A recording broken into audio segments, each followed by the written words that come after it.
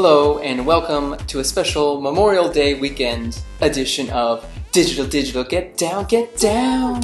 This is episode 74. Still not an NSYNC tribute podcast. Still not. One day we'll get there. Space Camp? Yes, maybe. We are sitting on our porch because apparently it's summer now. Except when you don't have a pool or enough friends for a barbecue. Mm-hmm. Summer just means going from too cold to being too hot in the same week. That's accurate. But yay, nice weather. Sunshine. Yay, tons of people in our backyard at the parking lot across the way. Oh well. So it is Memorial Day weekend. We are a few weeks behind again, so forgive us for being behind the times with pop culture news. Not that we were ever really ahead of the times. No, that's not what we pride ourselves on.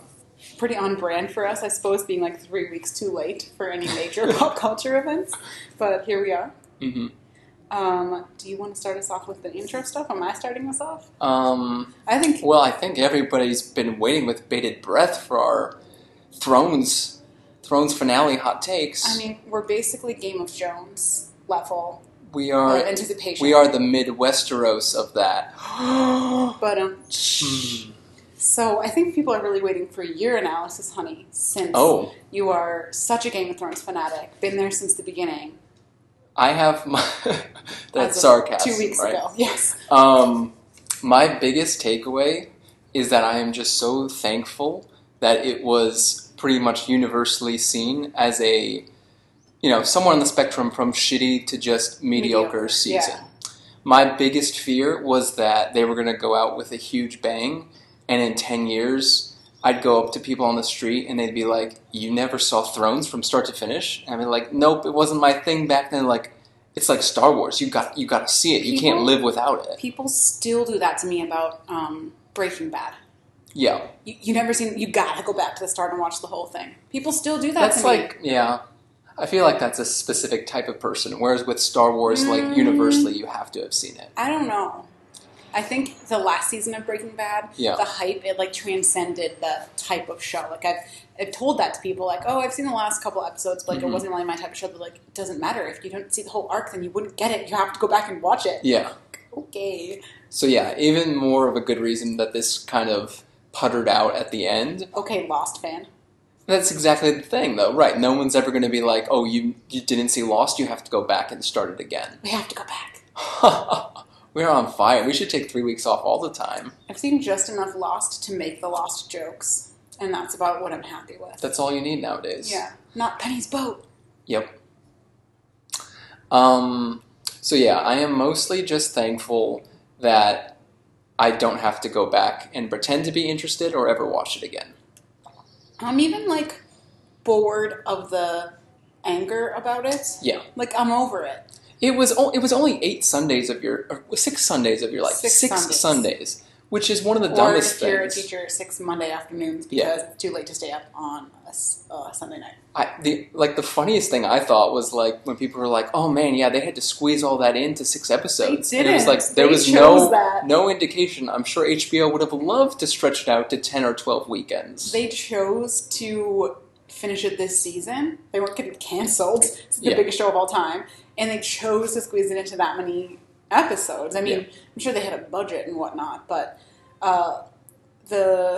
my only comment, I guess, is that so much more is coming out just about how shitty David and David, whatever their names are, David DB and David Benoff and David Weiss, whatever, how shitty they are, how they never should have been in charge of adapting this themselves, and how now they're trusted with a Star Wars movie. Basically, pushed away a lot of the other writers and directors and stuff, and they chose to do it all themselves to fulfill their artistic vision or whatever. Yeah. But then they just had no women writers. They had no actual writers who had experience adapting a type of medium like this, and they chose a director. And you're saying in previous seasons they did? They had a bigger writing team in previous seasons.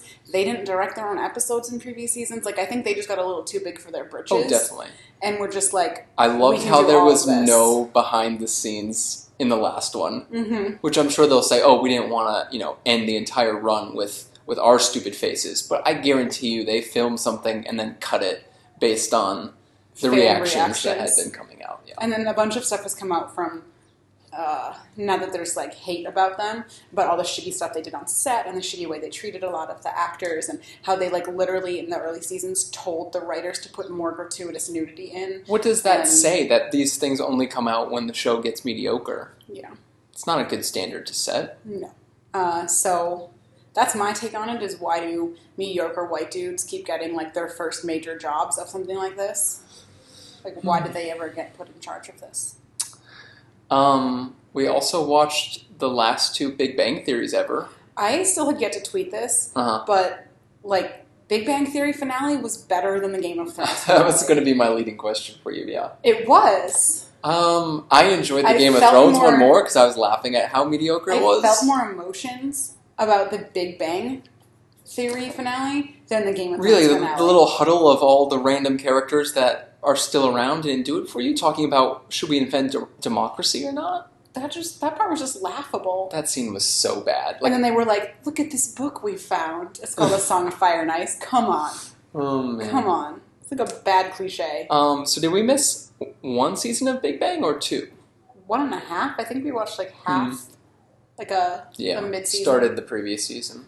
Finale. So we like kind of petered out with it. I got over the whole like ball and chain jokes. Like they're really bad on that show about like how like your girlfriend / your wife / your significant other is like the worst, and I'm just kind of over that attitude. Yeah, we got into that because we did talk about Sheldon and Amy's wedding was when we finished. Right. Yeah. We never saw their wedding though, did we? Yeah.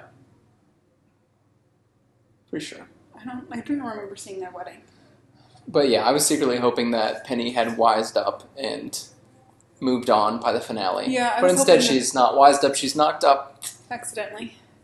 I was hoping the finale was going to be them getting divorced, but I guess that wouldn't be a happy finale.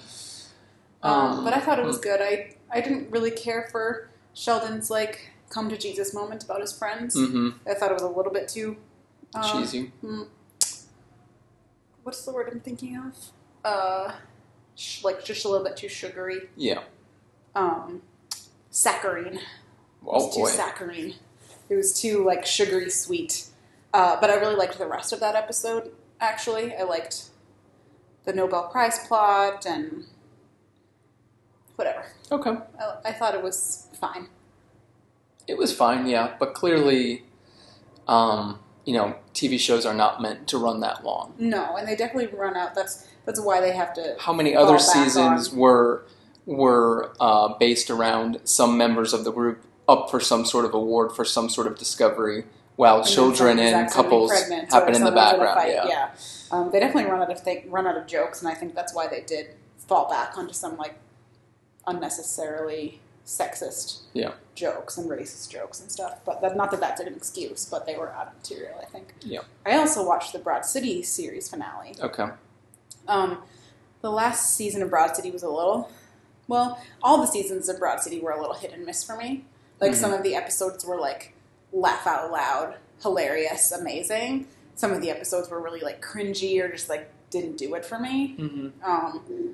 So the finale, it was pretty good. Same thing. I didn't feel enough about that show. That was just kind of my go-to show when I was just watching a half-hour comedy. Yeah. That I mostly felt about it that it was convenient. Those shows are very valuable. The laundry folding shows, as they call them. I get home from work and you're not home yet and I need a snack kind of show. Yep. So they play an important role in my life, but I also don't necessarily feel a ton of emotions towards them. I wish Netflix had a category for that. After school snack shows? Yeah. After work snack shows? Mm-hmm. For us adults. Yeah. Speaking of series finales or series that are now over. Mm-hmm. Glee apparently debuted 10 years ago. Yep. So the headline didn't click it. So old. Correct. Lost so many years of my life to that show. Not that many. So many hours of my life to that show. And to couple dark years. Associate, like... Yeah. All those... How many hours have you waited in line for Kofor or... Yes. Or Chris? Or, like, spent on Tumblr or fan fiction or... Mm-hmm. I mean, I did make some great friends. Shout out to Elizabeth. How much money did Glee make off of you? How many iTunes songs did you purchase? Did they make like, what, $7 off of you? I was pretty selective. I have the first couple CDs from the first 2 seasons when they would release like an actual CD. Oh, yeah. And then I was pretty selective and I would just buy certain songs, not full CDs. So many of the songs got shitty. Fandoms are weird. I have, actually, I can tell you because... Oh boy, just lost a phone. Because I have them on here. Actually, I don't think I have all of them. That's probably for the best. Once in a while, I will still go down. Name your top 5 Glee. I know number 1 would be Schuster rapping Kanye. Oh my god. Barely Breathing with Corey and Darren. You do love that one, yep. How Will I Know? Mm-hmm. The Whitney Houston one. I Feel Pretty Unpretty. Mm-hmm. Teenage Dream, obviously. Yep. Maybe Not the Boy Next Door. Opened so many doors. Not the Boy Next Door. Chris Colfer, that was one of his best. Mm-hmm. Paradise by the Dashboard Light, that was one of the best like ensemble ones. True. And you can't go wrong with like the first Journey. But yeah, Don't Stop Believing and Somebody to Love, like the first seasons. Mm-hmm. I also really love Don't Rain on My Parade still. Yeah. It's a good Leah Michelle one. Baby It's Cold Outside. It's a good year-round hit. Okay, I think that's a good Glee 5 minutes. Anyways, I just definitely had some fandom friends that I saw and some Twitter people going back down that rabbit hole. Someday, I will watch that last season because I never watched it. I never watched the second half of it. Someday I'll do a rewatch actually because I've never done a real rewatch. The whole thing? I'll skip episodes that I know are shitty, but at least like the first couple seasons rewatch. But that was a trip down memory lane / reminder of how old I am. Yep. I've continued on my path of trying to read the entire bibliographies of certain authors. It's not rolling my eyes. It's not going as I well. Hear that on an audio podcast, but as well as planned. So because it's going so poorly, I've actually cut the list down. The only ones I have left. Why don't you pick authors that have fewer books? Like I read all of Rainbow Rowell's books. She only has like 6. That's why Fitzgerald was a perfect first pick. 4.5 books. Did you finish them all? Yeah. Do you not subscribe? Well, you have his short stories too. Oh yeah, that doesn't count. So right now the list is only going to be Paul Auster and Kurt Vonnegut after this. Maybe I'll do that for J.D. Salinger. That's a joke. Didn't he only write 1 book? Who's the one that only wrote 1 book? Like 1.5 for him, but yeah. Harper Lee you could do, yeah. That's a joke. That's funny. So I'm on Don DeLillo right now. Not going great. I would do Paul Auster, except I don't want to read 4-3-2-1. It's too long. Yeah, no, I don't. I think I'll just tell you which ones to read. I read some of his. I liked his short story ones. I have some of them. So I'm about halfway through Don DeLillo's career. And you're like not enjoying it. No, I think I've given a couple of Ds, definitely a D-, which is almost an F because it was unreadable. I have given it an F. Nothing higher than a C- so far, I believe. I think we talked about this before, but I thought I wanted to do that with Nick Hornby. Oh no. Well, because I really liked his first book. Yeah. Every other book that I've read of his, I've liked it less and less, and now I've given up on that idea. I still might try a couple other ones of his, because at least they're really short to get through. Sure. But, man, About a Boy was like such a disappointment. But yeah, you realize, like, you don't really need or want to see an author becoming their best selves. There was a reason that their famous books are the famous books. Correct. So we're coming up to a major pivotal point because I'm one away from White Noise, which I've always considered to be fantastic. And but this could not, for the record, could not get through it. I have tried multiple times to read that, gave up. So I'm super nervous that I'm going to hate it as well because I know there are certain elements that I have like grown super weary of from all his other books because he writes all of his dialogue the same, none of which is realistic. The book of his that I actually gave the best is one not associated with his name. It's called Amazons, an Intimate Memoir by the First Woman to Play in the National Hockey League. I saw that and I was like, what the fuck books have you been reading? By Cleo Birdwell. Cleo Birdwell, apparently 20 years ago, was found out to be a pseudonym for Don DeLillo because he came up with this idea and his normal publisher was like, no. So he pulled a like JKR kind of thing. Right? Yeah, and went to a different publisher to get this published. It has almost nothing to do with hockey. or sports. It is not. It is not the hockey version of Pitch, even though that's what it claims to be. Yeah. But it was weird enough that his kind of shtick worked for it. Okay. Was not progressive enough to like hold up in modern times. Yeah. But he is very insightful about things from the future. Like he was clued into like domestic terrorism issues and a lot of like political and societal trends writing in the 70s and the 80s, which is impressive. Mm-hmm. So this one I gave a B-, mostly just for the bizarre factor. Have you reread White Noise anytime recently? Like, would have been one time after college, like 2012 probably. So 7 years ago. Yeah. Do you think after reading his other books you will reread it and be like, yes, this is still his best? Or will you be like, this is the same old shit repackaged? Tune into the next podcast to find out. Is that your plan? Yeah. Okay. The other I don't really care that much for the record. Okay. The other biggest thing to take away from this is that it has rid me of any little David Foster Wallace like fanboyism that I sort of had. Okay. Because you realize in reading a lot of, and apparently David Foster Wallace loved this weird hockey book, but you read a lot of old DeLillo and you understand that David Foster Wallace was kind of doing an impression of him. Okay. So where I thought David Foster Wallace was like coming out of things from like really unique places, like that line that always gets talked about the fish in the sea. Yeah. Don DeLillo does that in a paragraph as well. Mm. So he got taken off the list, DFW, for me to read his entire bibliography. Okay. So I'm almost like cleansed of like my typical white lit boy. Okay. Yeah. I was going to save this for later in the podcast, but I'm going to say it now. Yep. I was just talking to you earlier today about how refreshing it is to read books from someone that doesn't try to be like pretentious and older than you and coming at it from a different perspective, but reading books that are by people that like are more of your generation and get you. Like I just finished Red, White, and Royal Blue, which was one of my most anticipated books. For sure. You bought it like 3 times. Seriously. Fuck you, Target. You cannot say that in the greater Twin Cities area. They canceled my order for no reason, and then I was able to go back and buy it again, and they sent it.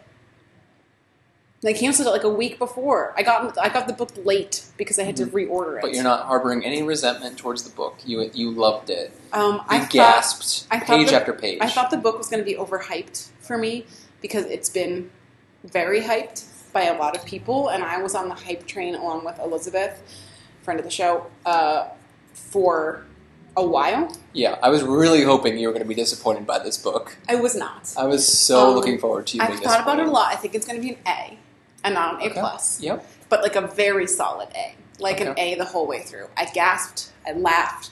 A lot of references were just really spot on for me. Mm-hmm. Like, if a book references both Parks and Rec and Great British Bake Off, and it keeps a little bit of the same tone of Parks and Rec, which I think is a challenging thing for pop culture to do, is to be wry and sarcastic and funny and honest, but still keep like a thread of optimism.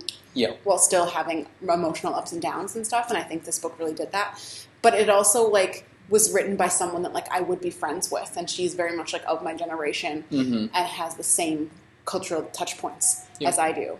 And it was really nice to read a book that I feel like I could, not that I could have written because her writing is much better than mine, but to read a book that like feels like it could have come from me. The source material, yeah. And honestly, some of it was like my book. Some of the last chapters that had to do with election night stuff. Call it the title, babe. Let's get some views on Amazon. I was really like, Last Candidate Standing.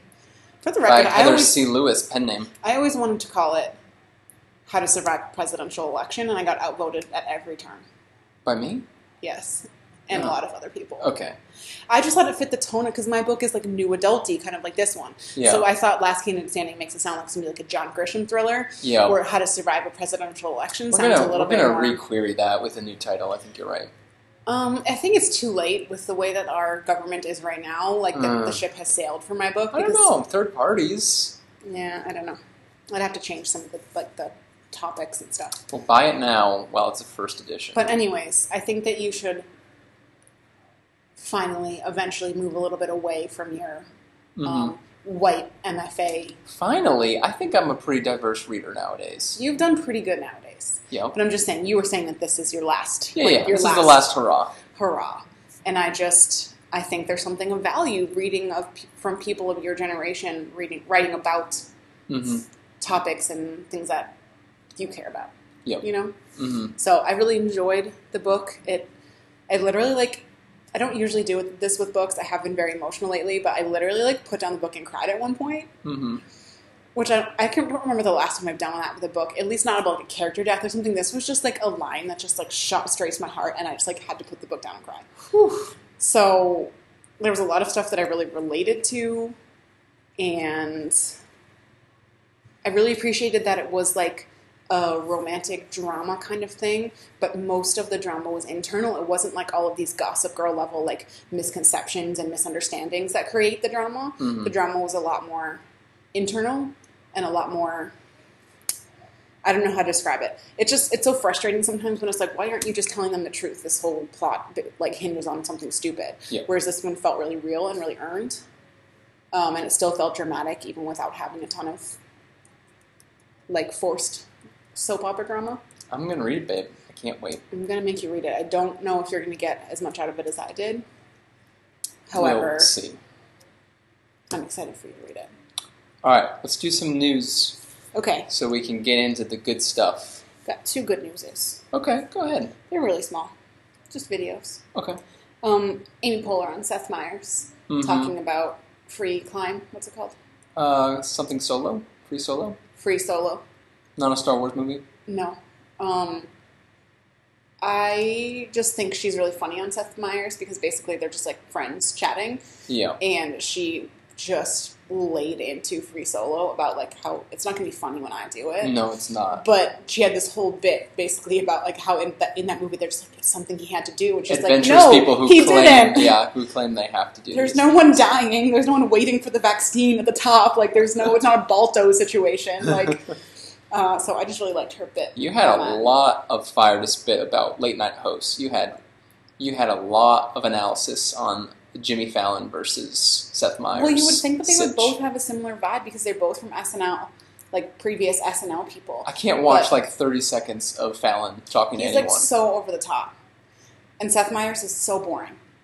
And somehow Seth Meyers' boringness, he's from New Hampshire too, I shouldn't call him boring, but somehow his alienating everyone. He's just very bland. It's not that he's boring, he's bland. He's a straight man kind of. Plays a straight man. Yeah. Yeah. He's not the comedian. He balances out the comedian. Correct. So I think what's her face? A.D. Bryant. I was going to say, are you going to bring up A.D. Bryant talking about cheese? That was funnier than the Amy Poehler ones. That was also very funny. Yeah. I've watched Amy Poehler before we watched A.D. Bryant, but she went on a very funny story about how her and her husband went on a romantic vacation, and that the host, the tour guide, was or we have the cheese factory, and they were yes, sign us up. And it was just one type of cheese. It was just Parmesan cheese. Did you sample a lot of types of cheese? No. And then they talked about how, they ate more. They held the record for the most cheese eaten or something. Mm-hmm. And when we went to Costa Rica, we went to this chocolate factory, which then later made me very ill. Plantation, not factory, I should say. Yeah. And they were oh, you can have as much as you want of the fresh chocolate, because it was just the 2 of us on the tour. Private tour. It was kind of a sketchy place. And we ate all of it. We've never seen anyone eat all the chocolate. Never seen 2 people eat that. Usually that's how much we give for tours of 6 or 8 people. We don't even finish, and we ate the whole thing. Yeah. I had the worst food poisoning of my life after that, so maybe not a coincidence. But, Mm-hmm. The other video that I watched that I thought was very funny was the Celine Dion carpool karaoke. Mm-hmm. Just because Celine Dion is she is just such a character. Yeah. She's just a larger than life person and doesn't even realize that she Must be so weird. Must be so weird. They were giving her shoes away on the strip. Yeah. It's very weird. And then they did a Titanic reenactment in a fountain. I don't know. It was strange, but it was over the top in the most Celine Dion possible way. Yep. So those are really my only good newses. Yeah, I don't really have too many. We're going to the Minnesota Twins tomorrow night. First game of the year for us. Mm-hmm. I wanted to give them a shout out for realizing how sad it was that their entire stadium was empty on TV. So they gave away $5 tickets for most of the month of May. Yep. And now they're actually getting some fans to see their really good team play. One of the best records in the correct in the league. They're way out ahead in their division, and we got free tickets, so that's even better. Yeah. I had put on the Arthur Gay wedding thing as good news, but I guess it turned into bad news within the last week or so. Why? Because some country, I think it's a country or a state is not Alabama. allowing, Was it PBS, Alabama? it's basically another country, is not allowing PBS to air that season premiere. I don't understand how we're still here. We're still in this. Expound on that? I don't understand how we're still dealing with this issue. Like, why do you care? Get over it. It's art. They're aardvarks. Nobody's forcing you to see dicks on the screen. Aardvark dicks. It's a cartoon. They're rats. They're not aardvarks. Should we try to do our favorite game, which is Bennett tries to remember the theme song to... I don't know how it's... Down the street. There's people that you meet. Listen to the rhythm. Rhythm of the street. Listen to the rhythm. Rhythm of your feet. Oh boy. No. Um. How many times at like 2 a.m. have we had to Google that song? Yeah. And then sing the whole thing through before we could fall asleep? Bad news. I don't even want to get into these too much, or this one. I forgot to mention Sonic the Hedgehog on the last one. Yes. And the internet's just destroying of that Dreams. That very bad trailer, which I fully admit it was a bad trailer, but it was not as bad as the internet demanded it. The internet loves to hate things and cancel things. Cancel Sonic. Who the fuck cares? Nobody is passionate about Sonic. Like, speaking from someone who loosely cares about Sonic. Correct. I did not have a Nintendo growing up, so I have no affinity for the Mario Brothers whatsoever. But I got a Sega Genesis, and I didn't actually love the Sonic games that much, but I was told that Sonic was the face of Sega, so I had to like Sonic. That was your thing. You had to like Sonic if you were sick. And now, just like Batman, I feel like people have taken something that I sort of liked, and I was okay with it being kind of goofy and silly. Okay, whatever that means. And now they've ruined it because the fucking hedgehog had teeth. I don't care that it had teeth. And the news came out. How do they think they're going to fix it? Oh, they're delaying the movie by 4 months to take on the crowd feedback. Logistically, how? Yeah. Like, with the live action way they went, I don't think there's any solution. I just, who cares? Like, are you going to see Sonic the Hedgehog in theaters to see a critically acclaimed movie? Like, you're going because it's going to be weird. It should be like Detective Pikachu, where it's like you're going because you liked Pokemon as a kid. The internet said that's the way to do it, and Sonic did it wrong. They don't even know how Sonic did it yet. It was a 2-minute trailer. People love to jump on trailers. Oh my god. Maybe you should be angry at the person who made that trailer. Yeah. Alright, so that's my bad news. I'm going to go a little bit of a different direction with bad news. I bet, yeah. We have not had a podcast since all of the abortion bans came out. Uh-huh. And I don't know if I have the energy this afternoon on like a lazy Sunday to get super fired up about this. But I'm very upset about it. Understandable. In so many states, the laws that they're making are so fucked up. And, like, they know that they're not going to get through. Like, they've already been blocked by courts. Hmm? Like, they're not constitution. Yes. They're not, how do you call it? They violate the Constitution. All of them. Okay. Because so even when the governor is signing them into law, they're then getting appealed into the court system by like the ACLU and other people, and then the courts are striking them down. It's not a state's rights because of the Supreme Court ruling. Correct, because of Roe versus Wade, that ruled that women have autonomy over their bodies to some extent. They're not constitutionally viable, right? But so why are they? Because they're gunning for Roe v. Wade, because they stole that Supreme Court seat, which has now gone to fucking Brett fucking Kavanaugh. Mm-hmm. And RBG, Ruth Bader Ginsburg, not Lyndon B. Johnson, whatever. Ruth Bader Ginsburg is like getting up there. She's not been in great health. Yeah. Like, we need her to hold on for another year. We just need another year and a half. Hopefully. But they want to go after Roe v. Wade. That's been a big... I don't understand that part, though. I saw one sort of next level, I won't call it conspiracy theory, but just a theory that it's like actually a way to prevent minorities from voting or something. Would you like the actual connections to that? Yeah, I'm missing a few links. So, in a lot of states, if you are in jail, you cannot vote. Right. Yep. And yet, they use the jail, the numbers of the people in those jails, to count towards their Senate seats, their representation, and their population. So they use the people in jail to boost their population. Yeah. But then don't let the people in jail actually vote. Yeah. So, and when you think that the people that are jailed are disproportionately minorities, especially black. And they're going to be women. And now it's a way to target black women and women of minorities, women of color. And one of the best takes I saw on it was basically like, when you're outlawing abortion, what you're doing is you're outlawing abortion except for rich people.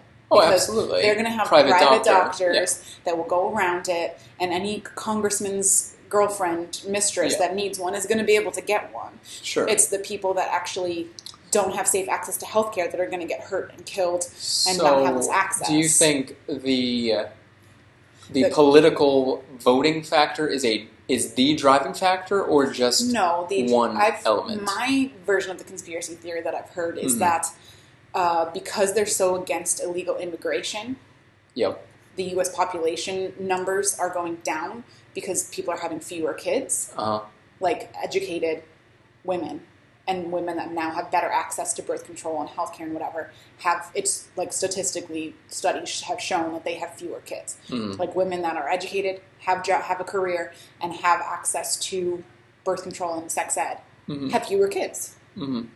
There aren't very many people who intentionally want like 6 kids. Right. Not that there's anything wrong with people that do. I won't get into the whole the earth is dying a debate right now, but women choose to have fewer kids. But if people are having fewer kids and we're not allowing any illegal immigrants in, any immigrants at all, they're cracking down on legal immigration, in air quotes, then the U.S. population is not going to be able to support itself. Yeah. There's not going to be enough people for those jobs that nobody wants to do. There's not going to be enough people to support the infrastructure that we need. Yeah, that one to me seems like a reach too. And I know it's not religiously motivated, because it's been proven that these people who claim religion as their, credence of belief aren't really that religious. Did you see some articles about who is getting all of the kids that were stolen from the border? No. White Christian families.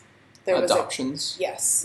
They're adopting the kids, and then when the moms of the actual kids this literally happened, tried to get custody back of their kids, she was denied. Her children were taken away from her, given to like a white and evangelical couple through like the foster system or whatever, and that couple intends to adopt that kid. And the court ruled that the mother didn't have a stable enough, like secure enough life to get her own child back. So that child... This isn't a recent detainment. Yes. The foster system doesn't work that quickly. No, I thought you meant a recent court case. This is a recent court case. Got it. Okay. So that's part of their deal, is Handmaid style, giving these kids that get put up for adoption to white families to raise them as Christian. I just don't get it. I don't see the political... And now they're not allowing... Trump has said he doesn't want to allow LGBT couples to adopt kids either. I just don't see what political purpose that's serving. That it's to put more kids into white Christian families. I don't know. Okay. But basically, without getting into all the conspiracy theories behind it, it's just bullshit. A lot of the implications behind the very, vague wording they're doing in the laws are very scary. In Georgia, miscarrying could be considered a second-degree murder. So anyone who miscarries is basically able to be, brought in for questioning to make sure they didn't intentionally miscarry. And that can be, not even a doctor, probably. If, some fucking racist cop decides that you intentionally miscarried because you had a glass of wine before you realized you were pregnant, then you could go to jail. Well, is it true that one politician said that abortions will be legal until you know you're pregnant? I saw that quote somewhere. Yes. Yeah. That you can have an abortion until you know you're pregnant. Yeah. And these like heartbeat laws and 6-week laws are just ridiculous for so many different reasons. Like most people don't even know they're pregnant until 6 to 8 weeks, depending on their cycle. Sure.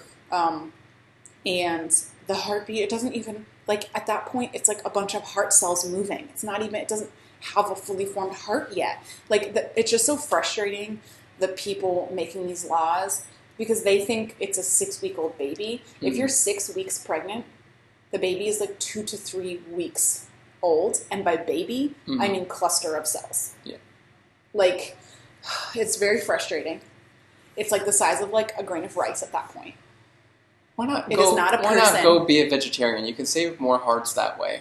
And in Ohio, speaking of things that like are not even science, the proposed law had written into the law that it would also apply to ectopic pregnancies, which is when the egg implants in your fallopian tube, which is dangerous, super dangerous, will never be viable because it cannot grow safely there, and is very, very dangerous to the mother. In the law, written into the law, said that they would try to move the egg into the uterus and implant it there instead of in the fallopian tubes. Oh, good Lord. That doesn't exist. That is not a medical procedure that exists. Don't you think if they could have done that, they already would have figured out how to do that for all those people that want to get pregnant and accidentally, like, it goes into their, it becomes an ectopic pregnancy, whatever. Like, some of the laws are also vague enough that it would make birth control illegal. And it's saying that anything that prevents pregnancy is considered an abortion. How is a preventative matter, like birth control, considered an abortion? That's literally the connection they're trying to make. It's ridiculous. And like the arguments that I agree with the most are like, if you really wanted to reduce abortions, you need to make birth control cheap and accessible for everyone. You need to have better sex ed. You need to have better maternal care, better health care in general. And you need to have a better family leave policy. If you really wanted to reduce abortions, all of those things would do that. Sounds like you gotta run for something, babe. No. City council. No. All right, I think we're gonna have to move along. Okay. I'll do the advertisement while you take a breather. Bookdigits.com, BOOKDIGITS.com is still up and running. Still paying the bills for it, so we will take all the donations you have. We have quite a few members into the Diamond Club, including. I'm not in the Diamond Club yet, but I'm at the top of the chart again. Okay. A friend of the show, Elizabeth, is now in the Diamond Club. Yeah, we got one red diamond already to chase down. But yes, Miss Heather, a.k.a. Remus Lupin, that bitch, is back in second place, apparently. I need to make my review, and then I'll be in first place. So yes, please join. Tell us what you're reading. And rate check out your our recent Instagram. books. I'm going to do a giveaway soon once school ends of Red, White, and Royal Blue because I ended up with an extra copy because Elizabeth is the best. Thank you. Okay, so we are going to do a Mega Marvel podcast. We love Marvel. To just get it all out of the way. Remember that time we said we would never see another Marvel movie again? You went on the record on this podcast, yeah. I did. I was open to waiting for Captain Marvel and what was this last one called? Infinity War, Endgame, until they came out on streaming and watch them then. You got suckered into it because we had one friend and she was like, "Let's go see them." Yeah, and like, is it really going to be the same if you see it on streaming? I saw Mad Max Fury Road on a plane and it was just horrible. Endgame we only paid $7 to see, which I'm proud about. We only gave them $7, yeah. So it's not even $1 per superhero. Okay. So I think we should start actually with the video game, because I wanted to talk about that. We got some books to talk about in upcoming episodes, but figured we'd do a game and then a couple of movies. So Spider-Man was an exclusive for the PS4. Around Christmas time, I had a decision to make about what game I wanted. And I had it narrowed down to Red Dead Redemption 2 or Spider-Man. And I flip-flopped quite a few times, but ultimately I think I made the right call. Thrilling. So I played it pretty much since January then. So I got a good 3 to 4 months out of it. Yeah, 3 to 4 months out of it.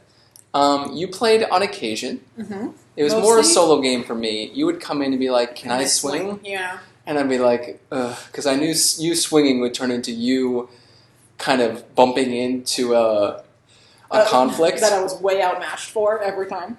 You were. Right. Our character that we had built was not, but your button mashing was.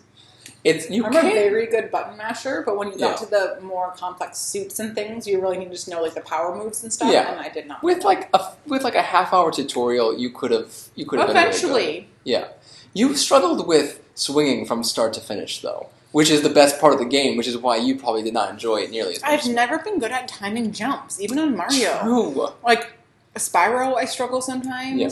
But like Mario, like in college when we used to play, Erica and Ethan would be like, Heather, no, because I'd fall to my death all the time because I just like start too early mistime the jump. So that's what I did with the swinging is I would mistime the release to the next one. Yeah, no, you were terrible at that. I got some good battles in the end though that you did not think I was going to be able to win. With the guys with the flyy suits. Yep, you knocked those guys down. I got you enough points to get to the final level. True, I was starting to lose my enthusiasm for the game, and I think I was on like level 48 out of 50. Especially for like the mini games, like all the little, like by the end, it's like the city is just fucking in flames. Like, there was too much going on. My biggest pet peeve with video games is what I call the Horizon Zero Dawn treatment, which means you cannot move safely from one end of a map to another end without getting into an altercation. In Witcher, you will bump into one, but you're on a horse and you can get away from it within 5 seconds if you don't want to fight. There's consent. In Horizon Zero Dawn, you could not get across a field. Mm-hmm. You had to stop, track every single fucking magical dinosaur, and then carefully sneak through bushes. And that was like in level 1. Yes. So Spider-Man was really, really good, until like the last set of like 5 or so main missions. And then every time you flew anywhere, you got shot at by rocket had launchers. Snipers and rockets, But eventually I went and I killed a bunch of those dudes so that you could get enough points to get to your final level. Level 50, I was not a completionist by any sense in this game, but I did more than in most games. Because I actually really enjoyed the side missions. Like the backpacks and the pigeons and stuff. Yeah. When everything's on a map and it's an easy-to-understand map, like I'm all game for I'll go hunt that down. You hate maps in books and love maps in video games. In some cases, yeah. Spider-Man, the entire series of video games, has always had the best map and best setting because it's New York City down to scale, and you can move across it so fast. How did they make it down to scale so well? It's amazing. And that's what Google Maps like in any other game I've ever played, you always can't wait to get to a fast travel point so you can get to where you want to get to. In Spider-Man, I never used it once because it's just so fun to move across the whole city, and it's not that huge of a map. Can you remind me like what the premise of the I don't really understand where the Spider-Man fit into. Right, you didn't really sit through most of the main missions. No, and I find the main missions boring sometimes. It's a lot of cutscenes and villain monologues. The main missions in this game were not the highlights. There were some good battles and stuff near the end, and if you're like a Spider-Man fanboy or fangirl, then I think you'll like the amount of villains and side characters you get to interact with. But for me, I was more like, just let me get back to swinging. I thought it was a little overwhelming. Yeah, so in this one... Who turned bad, who hadn't turned bad yet. Right, so in this one, Uncle Ben's dead. I don't know if you knew that. Yeah. Uncle Ben. So Peter has been Spider-Man for a while, but is also working with Dr. Octavius. Right. Working on some new cool engineering and materials. Every time I came back, I would be like, is he evil yet? Because Correct. It was very really obvious. Didn't turn evil till like the last couple missions. So he was a really bad evil guy in this. You had him, you had the inverted guy, I forget what his name was. Harry? What's his name? I was trying to think of his villain name. Oh, the demon dude. Yeah. What was his actual name? Dr. Henry Lee or something. Yeah, Dr. Lee, I think. So you had him. You had like 4 or 5 different types of bad guy groups that you had. It started with Fisk. So anyways, you had that storyline. You had MJ. They were kind of off and on throughout the story. She had the worst. They did the worst job of making, like, animating her, or however you call it in video games. And then they forced you into some missions where you controlled her, but she had, like, no abilities except walking and crouching. And just deserved to die every single time. Yeah. Sometimes I would just get caught on purpose to have her scream.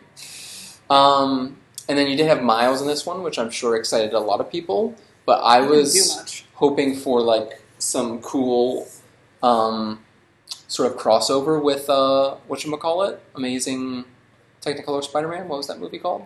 The animated one? Into the Spider-Verse? Yeah, that one. Is that going to be the next game? Well, there was also downloadable content, which gets a lot of people fired up because they wanted you to buy additional packages with new levels and new stories. So I assumed some of that was maybe you got to play as Miles later on, but in terms of the core game and main missions, like, he was just as boring as MJ. Yeah. So yeah, I think if we had game digits, I think it would probably be a B or a B+. It was like B+ or A- for me for the beginning, and I was eager to keep playing it, but I sort of lost interest near the end. I think I would have given it, like, the limited amount I played, like a B- or a C+, because I did not give a shit about the main storyline. I really, really didn't. I liked the swinging. It was, like, so realistic as to, like, give me vertigo sometimes. Yeah. When you went to the really high buildings. I loved doing the swan dives. I, like, literally, my fear of heights was triggered. Yeah. So I thought, like, some of the graphics were good. The swinging was good. I liked some of the side missions. But the main mission, I just did not give a shit about it. And I really didn't. For me, because there was no Statue of Liberty mission. Yeah. There's got to be one. We couldn't get out there. Remember how long we spent that one time? Because I was like, you have to be able to get bad at out swimming. There. I need Peter Parker to fucking take some swim lessons. Can't he just get, like a underwater version of his suit? They had so many weird fucking versions there probably of his was suit. One that I never found. But So yeah, I didn't care about the main missions, and I also I really didn't like at the end how, like, everything was attacking you every time you tried to get anywhere. Yeah. I really don't like when people, like, randomly shoot at you in video games and you can't see where it's coming from. I am not good at any sort of shooter game in general. Yep. On the video games. On the video game. I get very anxious about it. I don't like guns in general. Yep. And I'm just not good at it.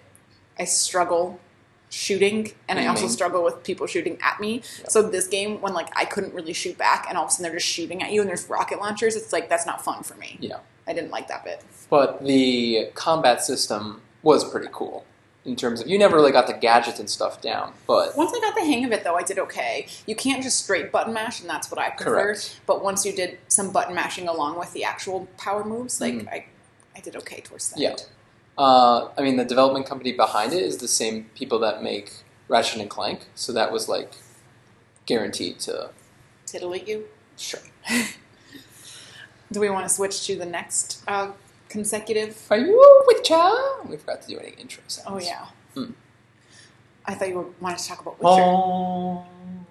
What are we talking about? We have been playing Witcher a little bit. Yeah. And this, we'll talk about Spyro at some point, but this next second Spyro game. Jump the shark. Not good. Talk about fucking mini games. Gosh. Yeah. Okay, you're saying there's a chronological? Yes, Captain Marvel came before Endgame. Yeah, I think that makes sense. I'm just going to talk about them all as one. Please don't. Okay. So we're going to talk about Captain Marvel next. I don't have many notes for this, but this was one that I was, like, not super keen on seeing. How come? I wanted to see it eventually for, like, the girl poweredness of it, because I did, despite, like, Wonder Woman not being my favorite movie, I did enjoy, like, the empowerment aspect of it. And I was going to say, superhero. I didn't really love this movie. Like, nothing about it really grabbed me, but I thought the girl power was so much better than Wonder Woman.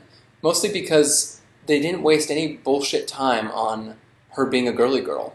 Yeah. Because she didn't even know who she was. She didn't know what time she was from or who she actually, like, what race of people she belonged to. So, like, there was none of, like, let's get dressed up in a fancy ball gown and go out with the guy who's actually helping you with everything. I was going to say, I feel like Captain Marvel was a true girl superhero movie, and then there was no main dude helping her, really. Correct. Nick Fury was, like, along for the ride, but he was more, like, just trying to keep up and try to figure out what the hell she was. And then, like, the other guy was obviously from the beginning, like, kind of controlling and manipulative, and then you find out later just to what extent that was. Yeah. But, yeah, Wonder Woman was dressed up as a female empowerment movie, but it really ended up being about the men. Correct.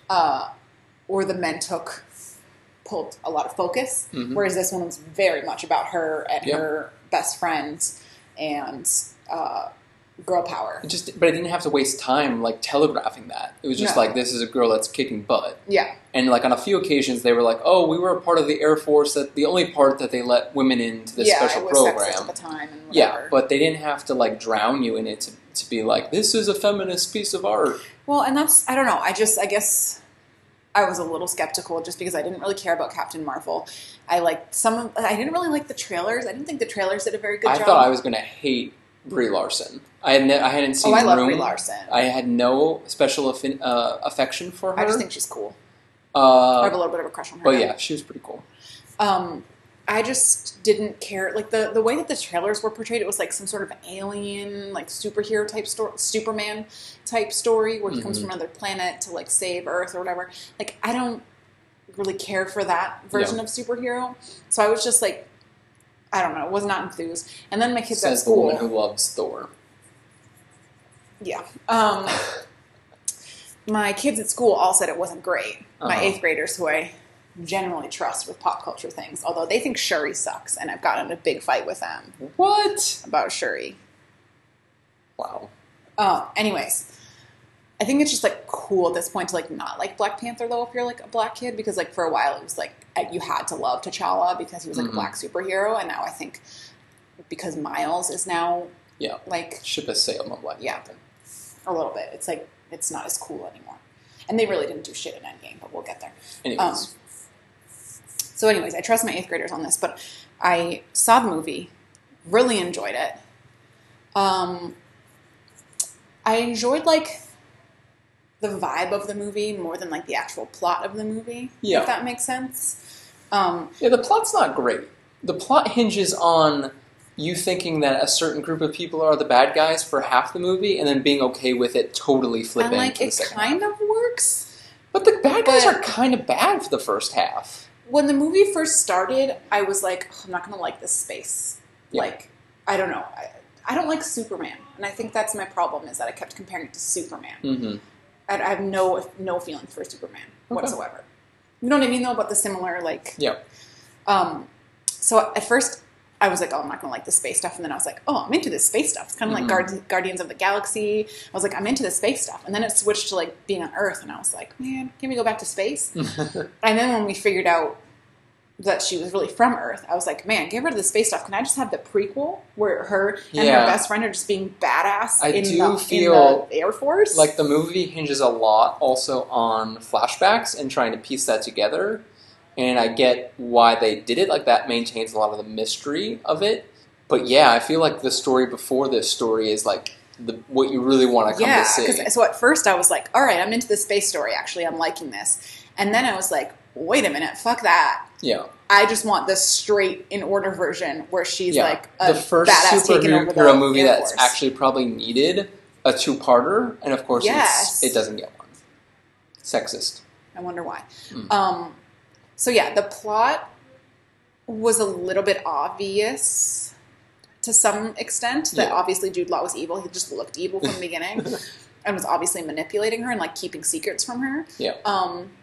So it was a little bit of a twist, but like not a twist I cared the most about. And then they were just kind of dumb at the end with some of the things they did. They're like, why don't we go to this secret place and very obviously go there, even though it's a secret and everyone's hiding there. Like, but I realized probably during that scene, actually, when she's fighting them on the space station, whatever, that's why my kids didn't like it. Mm-hmm. Because it's not for them. Mm-hmm. It is not for, like, 11, 12-year-olds. It's for, like, the 20-something, 30-year-olds who, like, grew up in the 90s, were little girls in the 90s. Yeah. And, like, playing I'm Just a Girl while she's just come into her full powers and, like, fighting all of her past, like, abusers was just, like, amazing. Yeah. I think we were probably 5 years off the exact target. I was going to say, like, 3 years. Yeah, I think if you were born in 1985, this was probably perfect for you. Yes, I think some of because you say we're children of the 90s, but in 1999 I would have been 11. So I was listening to a little bit of No Doubt that year, but not a ton. Yes, I agree with you that only the hits. Some of the nostalgia did not work. Like there was like a Fonzie Lunchbox. That I never watched Happy Days. I was far too young for that. Blockbuster. Yeah. So some of the nostalgia stuff was definitely skewed a little bit too old for us. Yeah. Our older siblings or older cousins or whatever. But it was better than Ready Player One, which I never saw. But people who love the 80s are so fucking annoying. 80s we are Comic-Con not 80s style kids. stuff. We were born in the 80s. I spent 9 months of my life in the 80s. That's it. So I can get away with saying, oh, you're born in the 90s, you're so young. But I was born in 89. Yeah. So yeah, I agree with you that we were a little bit off in terms of some of the nostalgia. But you could appreciate it. But I could appreciate it. I was in elementary and middle school in the 90s. So I appreciate the girl power 90s vibe. Yeah. That was very specific to that generation of girls who it was this age where girls can kind of do anything. They tell you that girls can do anything, but then there's still all the sexism in workplaces and all, and girls couldn't play certain sports. Not a lot of follow through. Girls aren't allowed to play certain sports and that. So it was this very mixed messaging of the 90s. I feel where it was kind of girl power, girls in power suits, girls can do anything, but go do it over there. Actually, but actually you can't. Yeah. And I thought this movie was a great. I don't know, just really empowering, lift you up. Those girls from the 90s who still a little bit feel like that. Yeah. And are so frustrated with a bunch of the women's rights shit that's going down right now. Yeah. This movie was a great antidote to that. My only other comment about Captain Marvel is that, truth be told, I don't really care that much for Samuel L. Jackson in anything. Okay. He doesn't do it for me. And I've never cared one iota about Nick Fury. So if you were interested in more of his backstory, then this is the movie for you. But I couldn't care less that he got scratched by a cat. He's just the same person all the time. Yeah. He was fine in this movie. I thought it was interesting to see him. How they had to try to de-age him. That was impressive. I give Samuel credit for that. That was... I was just going to say, I thought it was interesting to go back and see kind of how he became the person he was and how, because in all the other ones you just see him he's just putting together the Avengers and you're how did you, so I did find it a little bit interesting. I was not 100% compelled by it, but I did find it a little bit interesting. But it certainly wasn't the best part of the movie for me or anything like that. I really liked Brie Larson. I thought she was cool. Part of me thinks she was all of a sudden very mysteriously powerful. She could just fly through space. Yeah. But then I'm is that a little bit of internalized sexism talking? Because Thor in the Thor movie, just randomly can see lightning through his eyeballs, and I didn't blink twice at that. No, I kind of liked that they didn't have to explain all of her special powers. It was just don't doubt her because she can probably do it. Yeah. Yeah. I did have some arguments with my kids about that. The kids at school about why was she so powerful and whatever. Because they didn't want me to like it if they didn't like it. But all right, babe. Let's wrap up our. Have you taken any quizzes on how many of the movies you saw in the Marvel universe? Never saw Doctor Strange. Partially because I don't care, and partially because of all the racism stuff that surrounded that movie. I was I'm not even gonna give it a chance. Never saw Doctor Strange. I don't think I ever saw the full Iron Man 2 because everyone said it was terrible. I don't think I ever saw the full Thor 2. Second Ant-Man? Never saw Ant-Man and the Wasp. And I kind of wish I had seen it. I might see that one because I love Evangeline Lilly. Oh, really? Yeah. You do love a dark brunette. Natalie Portman. Heather. Sure. I kind of wish I had seen that just because a surprising amount of the plot of Endgame hinged on that. I give Endgame credit. I was expecting to want to go make a couple bathroom breaks and really tune out, and Paul Rudd kept me invested for the first half. He was did a good job of being kind of the viewer. Yep. The surrogate viewer. Yep. Where in that he was doing what you were doing, trying to eat tacos and getting frustrated. That was a good shot. So yeah, I actually saw the first Ant-Man movie by myself in Australia when I was unemployed. In the middle of the day. Yep. And it was fine, but not enough to make me want to see the second one. But yeah, I kind of wish I did, so I understood a little bit more of the plot that was going on here. And so I couldn't figure out who was Paul Rudd's child versus wife versus girlfriend. Yeah, I was real confused about that. So everyone knows my feelings about Infinity War, so I will not rehash those. This has been a long enough podcast as it is. That's really a factor, though, because you can't judge this movie. You have to treat it as 6 hours of material. I wish I had never seen Infinity War and had just watched this movie. I think I could have watched this movie without seeing Infinity War. If they just told you that there was a bad guy, Thanos, who disappeared half of global population. If it was like, that's what you missed on Glee. Yeah. Like, that's all I would have needed. I wish I had just seen, like, a 5-minute summary of Infinity War and then seen this movie. Because this movie wasn't bad. No. It went back. It focused on this, like some of the original Avengers. Tried to make you be interested in Hawkeye, which never worked for a second in any of these movies. No, even his haircut didn't make me. Oh my! Yeah, Jeremy Renner. He's a movie star with that face. He's like a dick too. With that face. So it went back to the basics, kind of focused on just a few characters, which it's much stronger when it's doing that and not trying to balance a massive cast. It saved the massive cast for that, like, we're fucked moment, and then everyone appears. Right. They were cameos. They were not part of the movie. That's what I mean. Yeah. Like, you can't have that many main cast members. Yeah, that's why I'm reluctant to say anything super nice about this movie, because it was part 2 of a thing that should not have existed. They literally had to kill off 3/4 of the characters in order to make a viewable movie. Yeah. So, yeah, my takeaway was that I literally wish I had never seen Infinity War. It was one of, like, the worst movie experiences for me. I didn't enjoy it at all. It totally ruined Thor. I said I wasn't going to get into it, so I'll stop. I would rewatch Endgame just for the fat Thor scenes. Do you have any fat-shaming feelings about it? Because I read an article about how it contrasted Iron Man being sick and, like, thin and wasting away, and how you're supposed to feel about that version of a mental illness. Oh gosh, there were think pieces about this? Yes, versus the Thor. Because, like, Iron Man's was played as, like, look how serious and edgy and sad he is because he's, like, wasting away. And Thor's was, like, played for laughs even though he, like, was seriously depressed. Yeah, no, I loved every second of it. And I love thinking that, like, even if I fall into deep depression, I love food so much that I'll always have food. That's how I left that scene. I thought you were going to say I'll always have Thor. I'll always have food. I didn't. I love so much Thor. comfort. I did not find Fat Thor very funny, honestly, because I just felt bad for him. Not that I didn't find it, like, a little bit humorous, his whole thing. Yeah. But, like, just his fatness, I did not find funny. Up on the Wi-Fi, guys.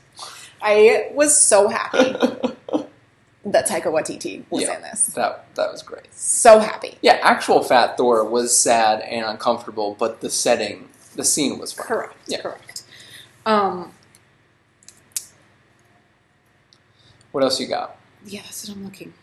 I don't know if I like how much I want to get into all of this. There's some, like, think pieces that I've read that make me angry about it, and then I'm trying to compare it with my actual viewing experience, which, like, it was fine. Yeah, it was a superhero movie. It was a superhero movie. They had to overcome some stuff. They had to fight some bad guys, and they won in the end. There was some wonky time paradox stuff that didn't make a ton of sense. Didn't even bug me that much. Really? You hate time travel stuff. Yeah. Oh, no, it did bug me. Yeah, I don't know why I said that. It bugged me most because they were, like, super put a lot of emphasis on, like, you can't interact. Oh, fuck. Yes. Like, Guardians of the Galaxy is, like, it should have been, like, a side mission in this whole universe, and instead they came to dominate it because they decided to go with Thanos for the big bad. But yeah, I always forget who Nebula is and who she's related to, and then to have the emotional story based on her and the like, whole plot. The plot hinge on her switching place thing. But yeah, I thought the biggest mistake they made was emphasizing that the people could not, like, interrupt themselves in the past, and yet they sent the same people back to their own pasts. Yeah. Like, if you were worried about Captain America bumping into Captain America in the pre-war old-timey scenes, then you should have actually flipped it and sent, like, Thor to Old America and send Captain America to Thor's planet. Yeah. I also want to point out that you were calling Nebula Samosa for most of Yes. the movie. Yeah. So, yeah, I kind of thought that was dumb, and then they were like, yeah, no, you can't change anything, but then Captain America did fight himself in New York. Yes. So the thing I liked about the time travel was how they actually weaved the new stuff in. Like, I have no idea how much of that I recognize some of those scenes from the first Avengers. But it made it seem very natural. Yeah. Like, oh, that's definitely what happened. But you're like, did I see those parts? I thought the 1970s one was a bit of a stretch. Right. I guess that was the point. That wasn't their original plan. But to have Tony be a fetus and Captain America be frozen in ice and go back to that timeline, I guess they're not going to run into themselves. Right. But, like, if he's a fetus, can he really go back to that time? I was like, no, that was pandering to fans just to... Yeah, and there's... Because I don't know how many think pieces I want to get into. Just, like, from a emotional viewer standpoint, they got me with the Peggy stuff. Like, spoilers, I guess, if you haven't seen it, obviously. But, like, I kind of wanted him to stay there with her, and then he, like, goes back and basically does that. Mm-hmm. And, like, they had a date, and he got his date, and, like... Did the ages line up, though? No. In the real, like, Marvel universe, Peggy, like, has a husband and has kids and is happy and moves on from Captain America, who is basically just, like... A fling. Mm-hmm. Who she loved and had strong feelings for, but, like, they literally, like, did they even kiss? I don't know. So, I also... It also makes it really weird that he dated Sharon Carter and was, like, living with her in one of the previous Avengers movies, or Civil War, or whatever, one of the other Marvel movies, when she would be, like, his niece. It gets really weird. Like, they didn't really think of a lot of the timeline things, and it seems like they kind of took away Peggy's agency to give Cap some sort of manufactured happy storyline. And also, like, they took away a lot of the Bucky things. That was supposed to be his best friend. He was so upset when he was dusted and, like, literally did not speak his name for all of Endgame. And he came back and he's like, oh, hey, Buck. Like, that's it. I put, like, Bucky and Hawkeye into a club of just, like, they were there. I'm sure they were important in the comics, but, like, the movies did not sell them. Yeah. Really. I also have read a lot about how frustrating it is to compare the Natasha, the Black Widow death with Tony's death. Yep. They both died for the cause. Yep. And Natasha, they all, like, looked at a lake sadly for, like, 30 seconds. And Tony, they had a whole fucking funeral for him and, like, 10 minutes about it. Yeah. And it's frustrating that the only female member of the Avengers was the only... She was, like, the only one sacrificed, really, in the middle of it. Yeah. And then got just, like, nothing out of it. Yeah. The patriarchal reply would be, well, Iron Man 1 started this whole thing. So that's how it ends. I'm fine with that, but why couldn't they have equal amounts of grief? I'm not saying they should have ended on Natasha, but I also was kind of confused with the 5-year age difference. Like, the ones that came back, it was, like, 5 years later when they all came back. Mm. So, like, wouldn't they be different ages now? I was very confused about, like, did the people age while they were in the quantum realm or whatever? Or, like, it seemed like the way they played it up was that they just came back and no time had passed for them, whereas everyone else had passed for 5 years. Wouldn't that mean, like, Peter Parker was, like, 5 grade levels behind all his friends? Yeah. Did they just stop having school when half the people disappeared? Like, so they went back in time. They went back in time to get the stones, which they then brought everyone back to the current timeline. But they brought past stones into the present stones? Yes. Because the present stones had been destroyed. Right. And the snap, like, who would have thought, like, you'd have this humongous universe of movies and comics and it all hinges on how quickly you can snap your fingers. Yes. I can't even snap. I would have been terrible in this movie. So that was, like, kind of confusing to me. And also, I mean, I'm glad they did it that way and didn't try to, like, make everything from Infinity War not happen. Because that's what I thought they were going to go with. Back to that time. Go all the way back. Yeah. So I'm kind of glad that they didn't try to do it that way. Mostly because of Tony's little girl. I was very worried that he was going to have to make the choice of, like, his daughter not existing. Mm-hmm. Like, the actual ending. About time. Yes. Paradox. The actual ending where she just has to grow up without a dad is obviously terrible. But, like, she still exists. Like, I thought the kind of moral quandary was going to be that they were going to go back to where they were, so his whole life wasn't going to exist. So I'm kind of glad they didn't do that.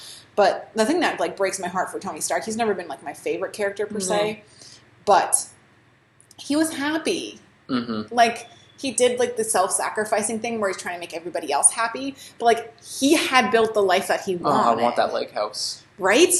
He had the lake house, the kid, the wife. The tech. He was, like, happy there. Like, that's the real tragedy of them, is that, like, he was happy, you know? I know you never notice music in movies, but did you notice there was, like, no music or songs at all in this movie? I found it very weird. Was there no score, you're saying? There wasn't very much of a score. Huh.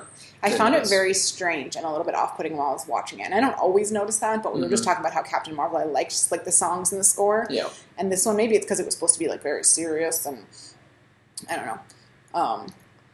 Whatever. I mean, now seeing how they tried to wrap up Game of Thrones, like, I give the writers and directors of this movie, like, more credit than I would have thought I would. Fair. Because they did weave things together in a decent seems way. Like it was satisfying for big fans, and for me, I was like, sure, good enough. And I was just happy that, like, the emotions of this one felt more natural. I was so mad about Infinity War because it was so manipulated. Yeah. They just, like, intentionally put scenes in so that you would then feel sad about those scenes later, and, like, they did not naturally pick up on your emotions. They like jammed it down your throat. Yeah.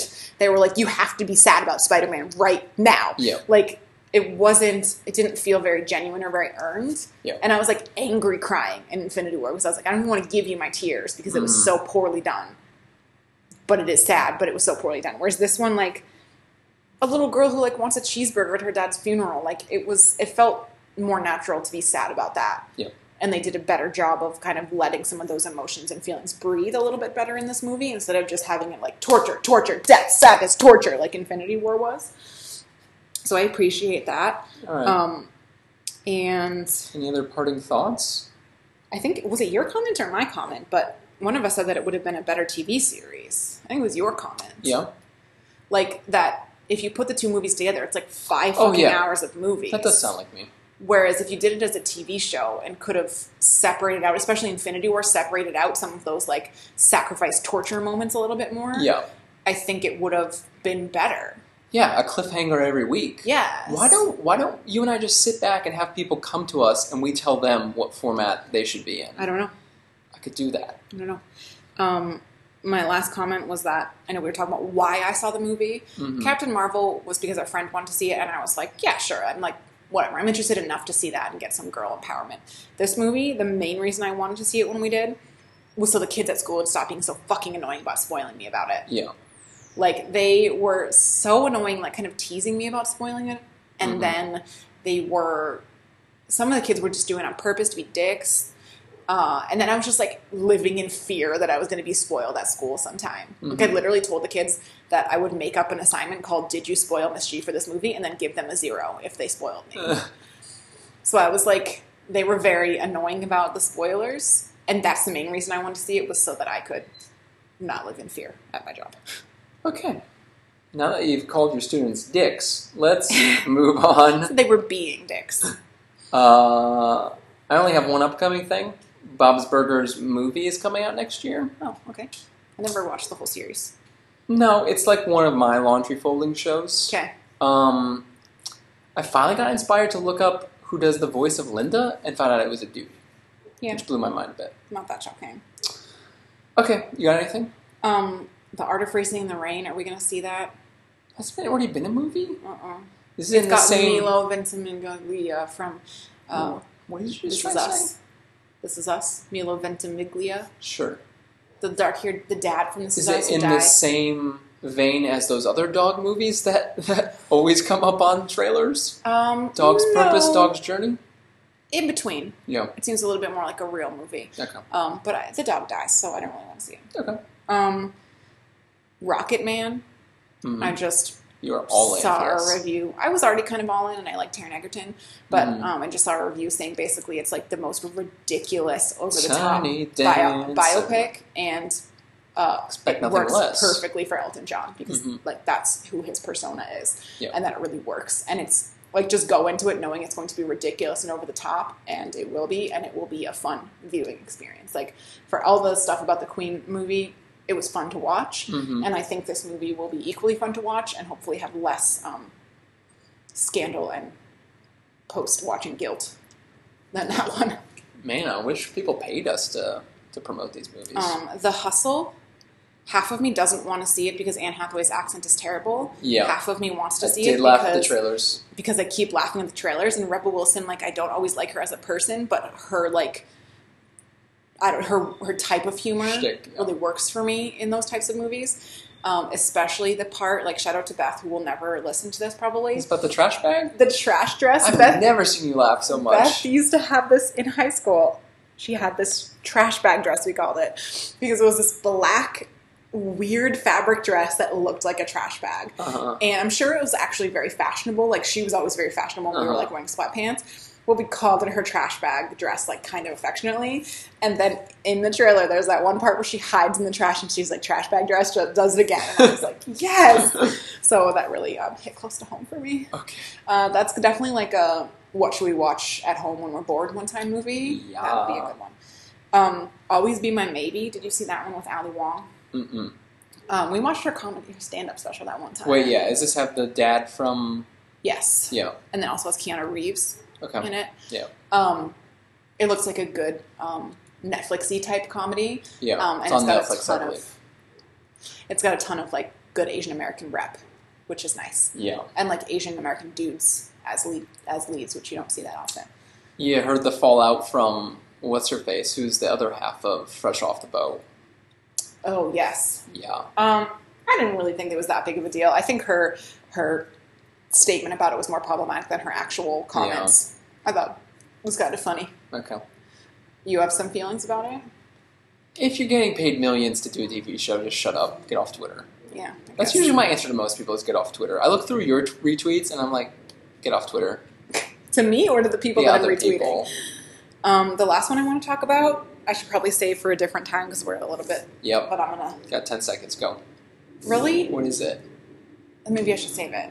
Tell me more. Whisper it to me. Yeah, no, we're going to have to save that. Okay. So we'll save that one for a different time. That should maybe be the beginning of the podcast because we could get into it a little bit. Yeah. Twitter, man. That's a get off Twitter moment, too. So we'll save that one for next time. That'll be our cliffhanger ending for next time. We won't be back next week, but hopefully the week after because school will finally be out. Yep. And podcast any day of the fucking week. And I'm going to bring this laptop on our European... when we're summering in Europe, so who knows? We could get a rainy day and Okay, some night. All right, kids. Thanks for listening. Thanks for listening to our lukewarm Marvel takes. Okay. Let us know if we're right or wrong, and we'll see you next time. Take care of yourselves. Bye. Bye.